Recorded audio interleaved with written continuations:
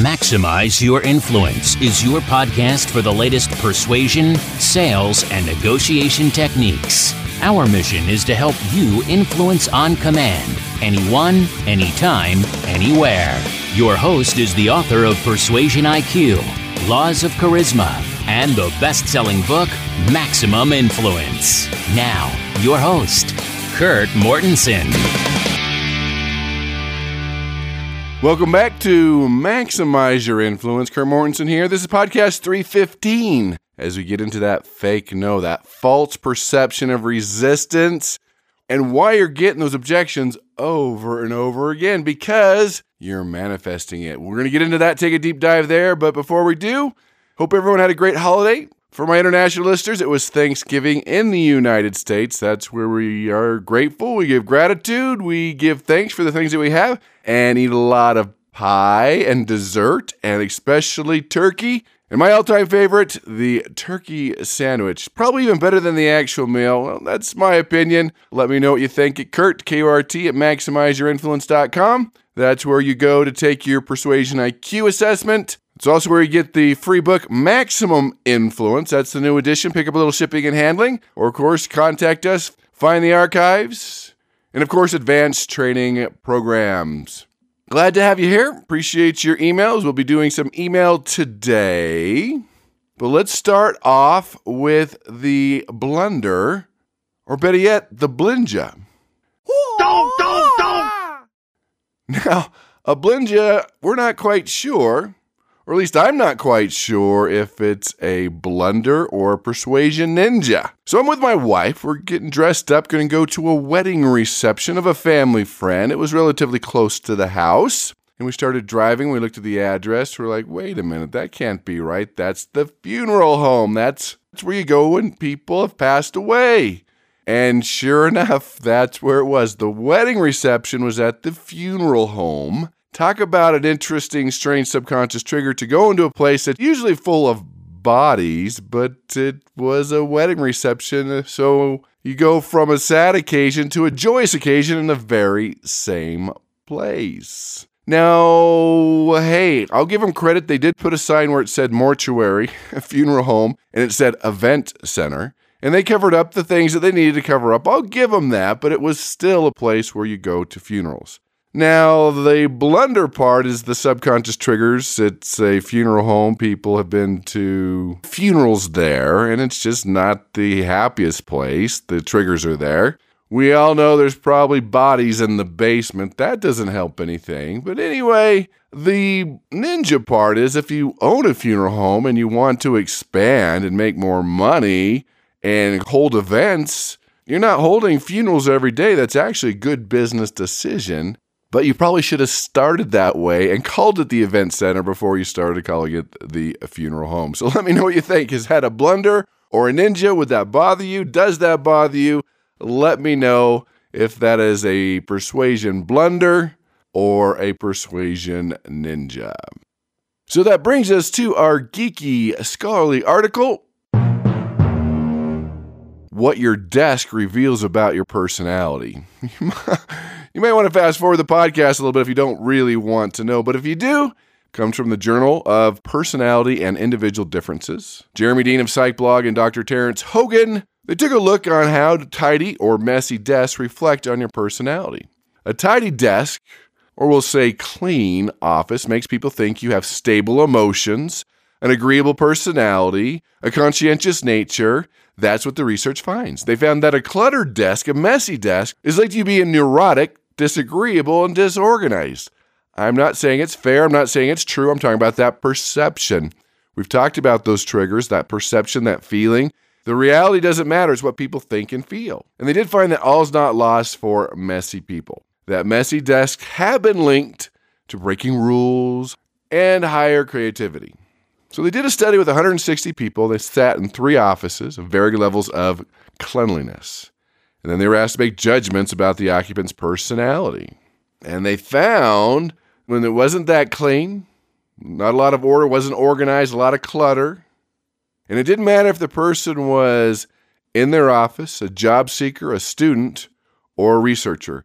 And they all judged that person lower in the areas they needed to be successful.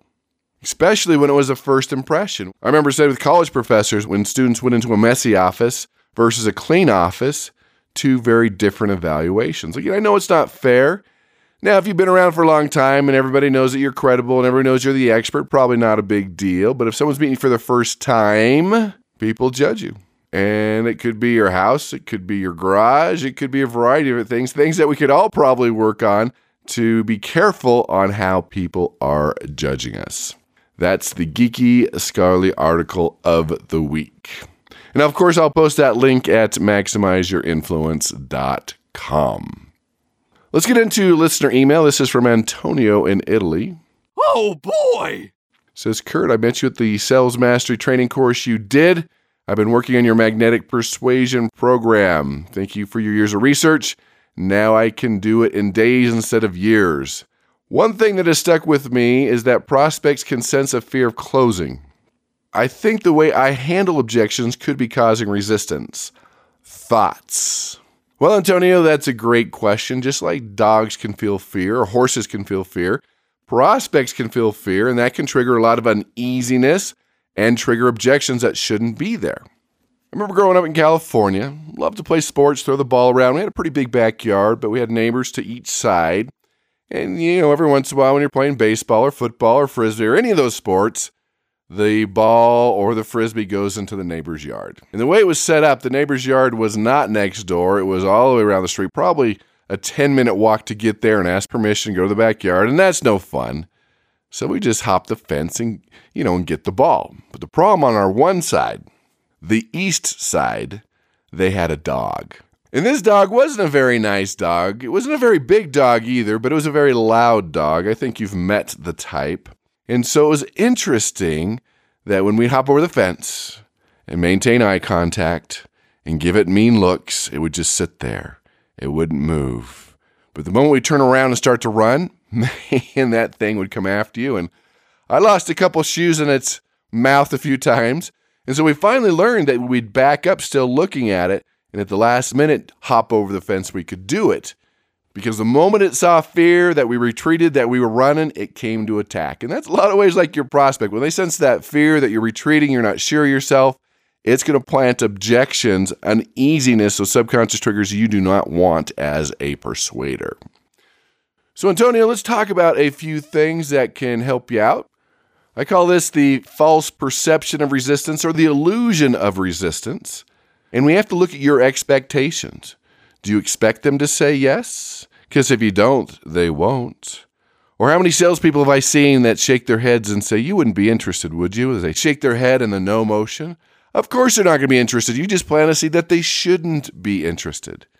So when you look at what I call law of expectations, expectations can be communicated through glances, body movements, eye contact, questions we use, our voice, the words, everything we use can help in the expectations that they're going to do it or destroy it. You've been into a store before where you felt guilty for not buying something, or at a restaurant where you feel bad for ordering water. That's because they're creating the expectation they want you to do more, buy more, spend more. That's part of that process. So we're going to get into expectations and get into your imagination, because a lot of times you're just creating this resistance that wasn't even there. They were interested, but you're just kind of shocked that they're interested. I remember when I first got into sales, they're like, okay, I'll do it. And you're like, you will? Okay. We get shocked sometimes when people do it.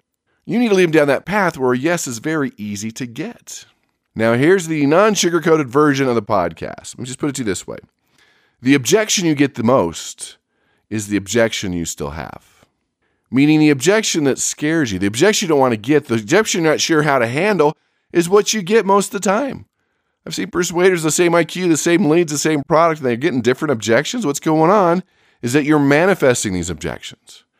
And I'm going to spend more time on that on the YouTube channel, Maximize Your Influence, on a deeper dive on the psychology of that. But I'm just putting it out there. The objection you get the most is the objection you still have. If you're afraid of them bringing up the price objection, that's what's going to come up. If you don't think it's worth it, the price objection is going to come up. If you don't believe it, they're going to ask for testimonials. They're going to try to get a guarantee. You are manifesting these objections. Because we have the self-perception bias about ourselves, about a perception bias about the product or service, and we hear what we want to hear. And sometimes our brain plays tricks on us. Sometimes we manifest things we shouldn't. It's a perception bias. In fact, try to go to a sporting event, a football game, and be neutral. It's amazing. There's this big hit. Let's say it's a football game. One side will say, oh, cheap shot, throw the flag. The other side will say, oh, great hit. Right? We see what we want to see. We tell people they're going to recover from surgery in a couple weeks versus a couple months. It changes the recovery rates. So you got to be careful of these perceptions, these things we see, the things we manifest, the things we think we're covering up. Here's an interesting study on perception. When we asked husbands and wives what percent of the housework they did, the wife said 90%, and the husband said 40%. And if you add that up, that's 130%, but that was their perception. They weren't lying. That's how the brain works. The brain needs to be right. So when we talk about these expectations can be positive or negative. I remember working with a team of salespeople. They worked with a lot of successful people, a lot of millionaires, and they got stuck that millionaires are hard to persuade. No, they're actually easier to persuade. When they have the mindset that they're easy to persuade, it actually changed the game. Now, they might be hard to get a hold of. Maybe it's hard to get a meeting with them, but they're easy to persuade. They'll actually sit down and say, persuade me. They make quicker decisions. But when they have the perception, it's going to be difficult, it's going to be hard. They're not going to say yes, they're going to say no. That's what you're going to get. And that's why you never prejudge a prospect. When you say they're not going to do it, they're not going to be interested, they don't have the money, of course you're going to get a no because it sucked the life out of you, out of your presentation, everything that you did. Careful not to prejudge. Now, you might be right some of the time, but you're not right all the time. You've got to assume everybody you talk to can do business with you or knows somebody that can. I remember being prejudged. Shopping for, it was an SUV at the time. It was cold, wintry day. It was kind of snowing. I mean, it was really cold. Not a good day to shop for cars, but we did. We went out. I was with my business partner. We decided to pick up a couple company cars, and you could see the salespeople inside looking out. It was cold. We were relatively young. I don't think we were dressed that sharp, and it was just a weekend day, and they prejudged us and wouldn't come out. They sent out the rookie, and he quickly got a sale of 2 cars, 2 SUVs, because everyone else prejudged. Don't do that. It takes you out of the game. I mean, expectations are powerful. Even things like placebos. They work over 50% of the time, right? A sugar pill. A lot of times they work more than the actual pill in studies. At Harvard, they were studying rats, put them in a maze. Who knows why they're always putting them in a maze, but they're in a maze. Half the students got smart rats, half the students got dumb rats. Rats, and it was the same batch, but the smart rats did better.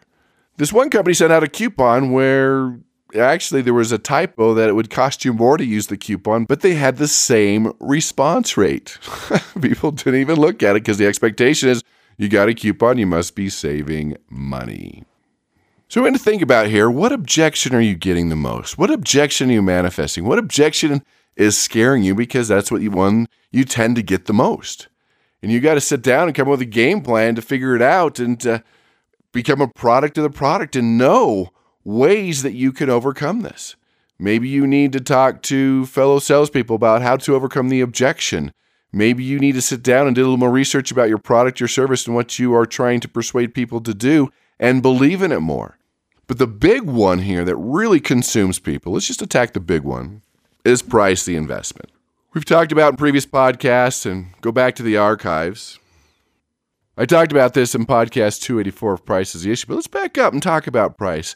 Because if price is coming up, it's the objection that scares you, and maybe you don't believe it's worth that. And that's a challenge. That's a mindset issue because you're so close to it. You see the profit margins. Why are we charging so much? But the reality is in business, you have to charge more than the actual cost of the product. You've got marketing, you've got payroll, you've got expenses, you've got profit, you've got insurance. So you can't look at the price to create a product or a service. You've got to look at the big picture. Especially, this is a big one for entrepreneurs that are selling their services. They tend to charge way too little because they devalue themselves. And so they don't charge enough.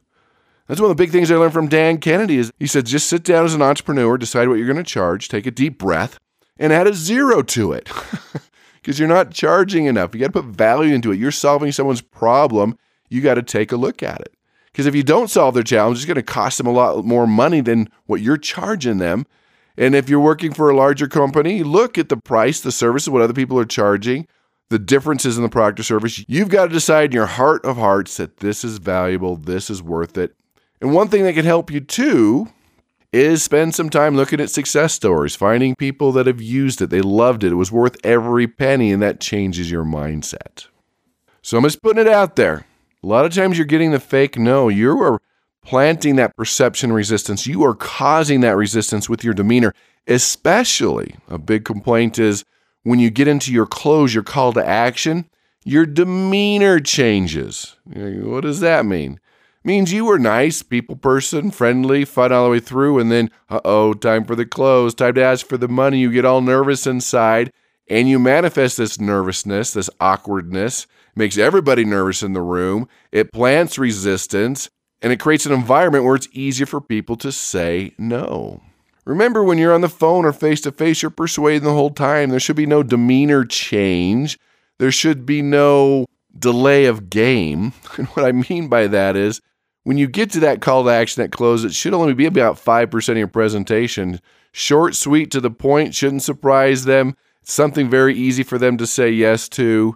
Because a lot of people get to that point when they get nervous, they just delay and they ask more questions and they beat around the bush. Just like when guys ask girls out, they're all nervous inside and they talk about sports and weather and school and dumb things. And eventually the girls never want to go out with them because they just beat around the bush too much. They didn't get to the point and it annoyed the person. And so you are annoying your prospect. So how do you know if this is happening, right? You've got to read it in their body language. You've got to listen to their voice. You've got to work on your emotional intelligence. Because usually in the sales process, the persuasion process, people are talking 3 times too much. And so you got to know when it's time to shut up. I mean, when they're leaning forward and their eyes start to sparkle and their head's nodding up and down, their voice sounds interested and they say, wow, how do we get started? And what's the next step? Or I could see how this would work. Okay, time to shut up and move on. They're interested, right? You got to be able to read that. Now, if you're causing this resistance, you've got to look for other things. This is what you're looking for. When they're giving you very short answers, and when they do that, they look down, or maybe their eyes are cold or just drifting around, looking at their watch, their cell phone, you've lost them. You could tell that they're indifferent, and when they're indifferent, their facial muscles hang a little bit. They look older because they pretty much have checked out. Maybe their arms are folded, their hands could be clenched, their voice will be very flat. You might see a puckering or their lips really tight. Could be things you could look for. Maybe they're backing away from you. Or a big indicator too, if you are standing up, their shoulders are no longer squared up with you. They're angled away from you. Or even their shoes are no longer pointed towards you. They're angled away from you. You've lost them. You've caused some resistance. They're no longer interested. You've got to either say, have a good day and move on, or ask one final question to see if there's any way to salvage this person because you've lost them. You've planted a seed. You caused the resistance. That's what I call the fake no. Now, of course, I'm not here to sugarcoat it. I don't think that's what you want, but think about this week. Are you creating that fake no? Are you creating that resistance? Are you creating an illusion? Are you creating the perception of resistance? Are you prejudging them? Are you not getting to the point when you get to your close as your demeanor changes? Any of those is going to plant no and create an environment where your prospect is going to run. They're going to feel uncomfortable. They might not be sure why they feel uncomfortable, but that's that subconscious trigger where they feel uncomfortable. Something's not quite right. They're listening to their heart, those emotions, and they're going to run. Or they'll probably say, oh, well, let me think about it. It's too expensive. Let me talk to my partner, which are all lies. But they're just trying to get rid of you and move on. So that's another podcast in the books today. Go to Maximize Your Influence for all the information and the special of the week, which is the psychology of objections, how to know if it's a true objection, a knee-jerk objection, and how to solve those, and how to pre-solve objections. That link will be on MaximizeYourInfluence.com. But with that, appreciate your love, your support. Tell your family, friends, and enemies. Hit like, subscribe. We're also on Pinterest and Instagram under Max Influence. Master these skills, become more influential, be more successful, make more money, and go out and persuade with power.